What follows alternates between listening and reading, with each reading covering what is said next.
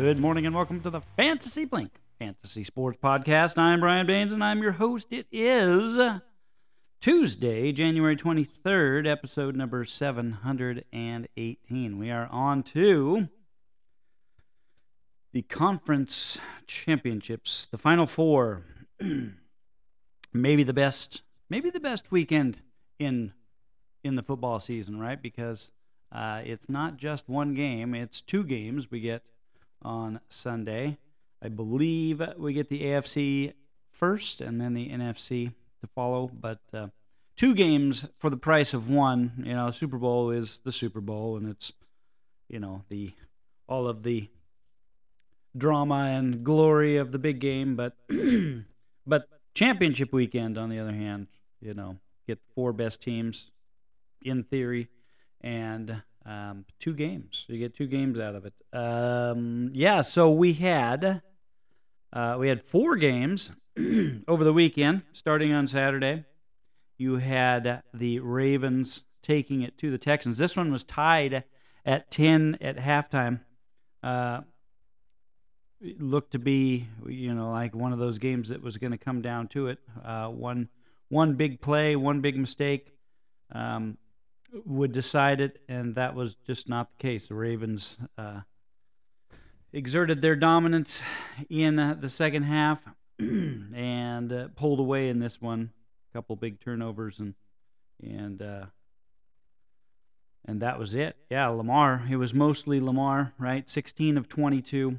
Only 152 yards passing, but two touchdowns. But really, where he gets you, yeah, he gets you. 11 carries, 100 yards, and two touchdowns on the ground. So he takes it to you there. Justice Hill was your leading rusher, 13 for 66, and he looked good. What I saw of him, he looked it looked very fresh and fast. But only amounted to 13 for 66, two catches for 11, but did look good in that one. Did not get any touchdowns. Zay Flowers was your leading receiver, 4 for 41. Isaiah Likely, two catches for 34 and a touchdown. But it was Lamar. It was mostly Lamar in this one that was the difference maker, and he was the one carrying all the stats as well. C.J. Stroud on the other side, 19 of 33, 175, no touchdowns, no interceptions, only 3 carries for 9 yards.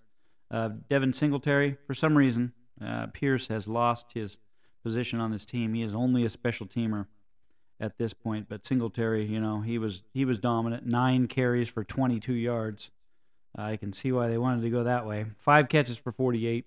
Nico Collins, your leading receiver, 5 for 68, and Dalton Schultz was 5 for 43. Just not a lot going on for the Texans. Once the Ravens defense dug in and was able to rush the passer, knowing what they were going to do, it was over.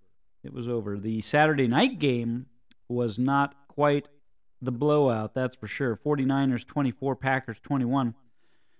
Looked like the Packers were going to do the impossible, go on the road in a rainstorm and pull off the upset. They had the lead late, but just could not hold it. Couldn't put together the drives when they needed them to hold off the Niners. Brock Purdy, not spectacular. 23 of 39, 252, 1 touchdown, no interceptions, 6 carries for 14 yards. Had trouble gripping the ball. Definitely was struggling in the rain a bit. You could see that was a problem for him. Christian McCaffrey, he just does his thing. 17 carries, 98 yards, 2 touchdowns on the ground. He had 7 catches for 30 yards through the air. George Kittle came up big in this one, 4 for 81 and 1. Juwan Jennings, 5 for 61 in the absence of Deebo Samuel, who left in the first quarter after making 2 catches for 24 yards, and he is 50-50 on whether he will play in the NFC Championship this Sunday. So we'll have to, maybe we'll know more by Friday by the time I get back in here. Brandon Ayuk, only 3 for 32. So not huge stats on the Niners side. Jordan Love, 21 of 34, 194 yards, 2 touchdowns, 2 interceptions. And the last one was just an awful, awful, awful interception. The one before was a deflection.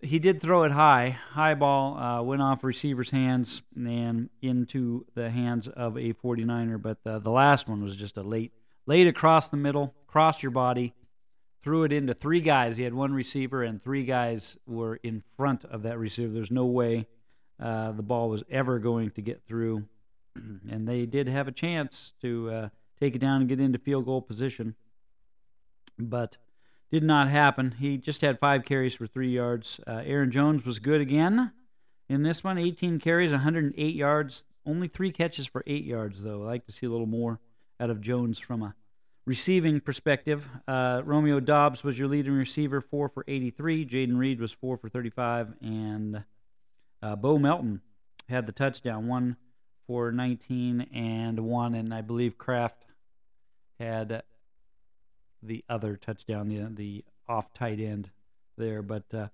great game, very exciting, down to the end. Niners get through. They will host the Detroit Lions, who got past the Tampa Bay Buccaneers 31-23. Jared Goff was 30 for 43, 287 yards, 2 touchdowns, no interceptions. Played a nice clean game again. Jahmyr Gibbs, only 9 carries, but 74 yards. He had a long touchdown in there, and 4 catches for 40. David Montgomery was 10 for 33 and 3 for 14. Amon-Ra St. Brown, again, as usual, was your leading receiver, 8 catches, 77 yards, and a touchdown. Sam Laporta was 9 for 65. So it looks like he's healthy and doing fine. Baker Mayfield on the other side, chucking it around, 26 for 41, 349. 3 touchdowns, 2 interceptions. Rashad White, only 9 carries in this one. A little disappointing there from Tampa Bay's point of view. 9 for 55 tells me he was pretty darn effective. That's almost 6 yards per carry. Probably should have leaned a little more there. He did have 4 catches for 36 and a touchdown as well. Mike Evans lit it up. The poor cornerback that was on Evans, they kept spotlighting him and getting torched by Evans. He was 8 for 147 and 1. Probably has played his last game as a Tampa Bay Buccaneer. I don't know. Where will he end up? I wouldn't mind seeing Mike Evans in a Charger uniform. It would be I think it would fit him nicely. We could use somebody that would stay on the field for most of the season and catch balls, touchdowns. Yeah. Evans, Charger. Let's do it. Cade Otton was 5 for 65 and 1, and Chris Godwin 4 for 40 in the loss. So the Lions, yes, the upstart Lions are heading for the NFC Championship, traveling to San Francisco. I believe that is going to be the late game on Sunday. Probably, I don't know what the times are on these things yet. I haven't looked. I'll cover all that in the preview when we get to Friday, but probably looking at around a 4 o'clock start. I don't know. They did that 3:30 thing, 12:30 or the 12 o'clock 3:30 thing last Sunday. Worked out pretty good, right? It's kind of nice. Get that Sunday game over, dinner time, 6:30, 7 o'clock, where you're usually just getting going on the Sunday night game. It's kind of nice to have it wrapped up, so they'll probably do something like that. Speaking of Sunday night games, we had the Chiefs and the Bills, and I called it. I said right here on Friday or Thursday or whenever I was in last. I think it was Friday from the car, right? Maybe. I think it was. That the Chiefs would win. They would find a way. They always do.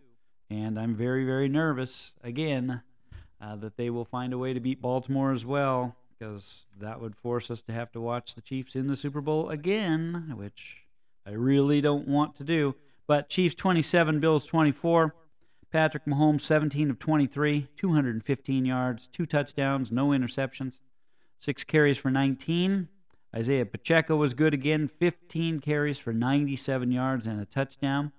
Travis Kelce, welcome back to the NFL. 5 catches, 75 yards, and 2 touchdowns for him. MVS, made two big catches, two for 62. Seemed like he did a lot more than that, but they were very important catches when he made them. So he hung on to it. Rashee Rice 4 for 47 was the other leading receiver for the Chiefs. On the Buffalo side, Josh Allen 26 for 39, 186, one touchdown, no interceptions. He had 12 carries for 72 and 2 on the ground. James Cook 18 for 61 and 4 catches for 21. Seemed like to me that the Bills were able to run at will in the first half, do anything they wanted on offense, and then they decided in the second half we'll stop doing that. We'll just quit doing that. And their inability to stick with one running back, man, they got Murray going in there, and they got whatever his name is, number 26, guy who used to play for the Jets. You know who I'm talking about, but they're running running backs in there. Just go with James Cook. Sheesh. Give the guy the ball. Only 18 carries. Would like to see him at about 25. He was effective. He was effective, and they were moving the ball and eating clock and all that good stuff, controlling the game, and then they weren't. Just like that, then they decided to try to pass it. Dalton Kincaid was your leading receiver, 5 for 45.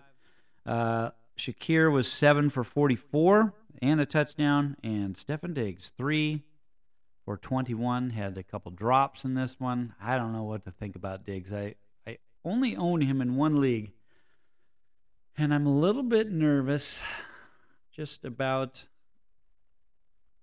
if he's lost it, right? He's 30 years old, and doesn't appear to have lost a step, but he also is not hanging on to stuff, and definitely was not a focal point of that offense after changing offensive coordinators. So, yeah, maybe it's time for him to get out of there and get a new look somewhere.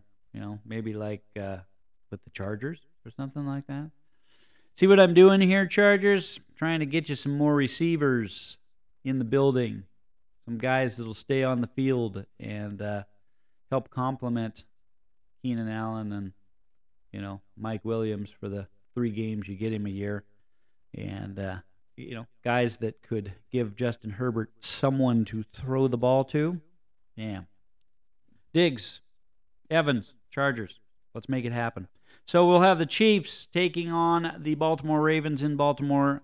For the early game, we'll have the 49ers taking on the Lions at San Francisco, Santa Clara, in the late game on Sunday. And I will cover all of that with previews, betting lines, all that good stuff later in the week. But for now, that should do it. A little NBA, a little action last night, pretty fun. KAT goes for 62 in a loss for the Minnesota Timberwolves. So he was lighting it up, but also chucking it up. He actually got benched late in that one, I think, for missing too many shots, and they end up losing the game despite his efforts. And meanwhile, same thing was going on nearby. Joel Embiid going for 70 for Philadelphia in the win over San Antonio in the actual win. So big guys putting up big points last night. Fun to watch in the NBA. NHL, it's getting serious. We're getting serious here in NHL. Coming down to the last few weeks of the regular season. It's kind of funny to think about that, right? We're not even to the All-Star break yet, but we're talking about the fantasy hockey playoffs. Same for NBA. Won't be too long. We're only 3 or 4 or 5 weeks away from starting the playoffs there. So we'll talk more about that as we get closer to it. NBA is going to come down to 4 teams. There'll be 6 in the playoffs, but it's really going to come down to probably 4 teams. And then, 4 or 5. Snyder's team's in there. Don't count Snyder's team out. They're battlers. They're in there. It's going to be obviously Jay Lev and and Barrie, but it's also Canada won, and you got YK and you got Snyder. Sneaky teams that are going to be in there. I'm not even sure who the sixth place team will be going in there, but hockey, same. It's going to be, anything can happen, right? Any given week, just make the playoffs and you've got a shot.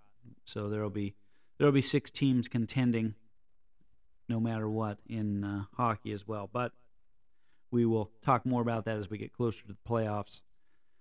And let's see, there's been tons and tons and tons of trade action in MSD, just all kinds of stuff going on, basketball, hockey, baseball, guys moving around all over the place, draft picks, fab, anything they can trade, they'll trade in there. So it's been very, very active lately, which is fun, keeps things interesting as we move past football season and we wait for baseball season, which really are kind of the two biggies I think that the guys take most seriously, probably hockey and basketball falling in kind of the fringers there, but it's fun.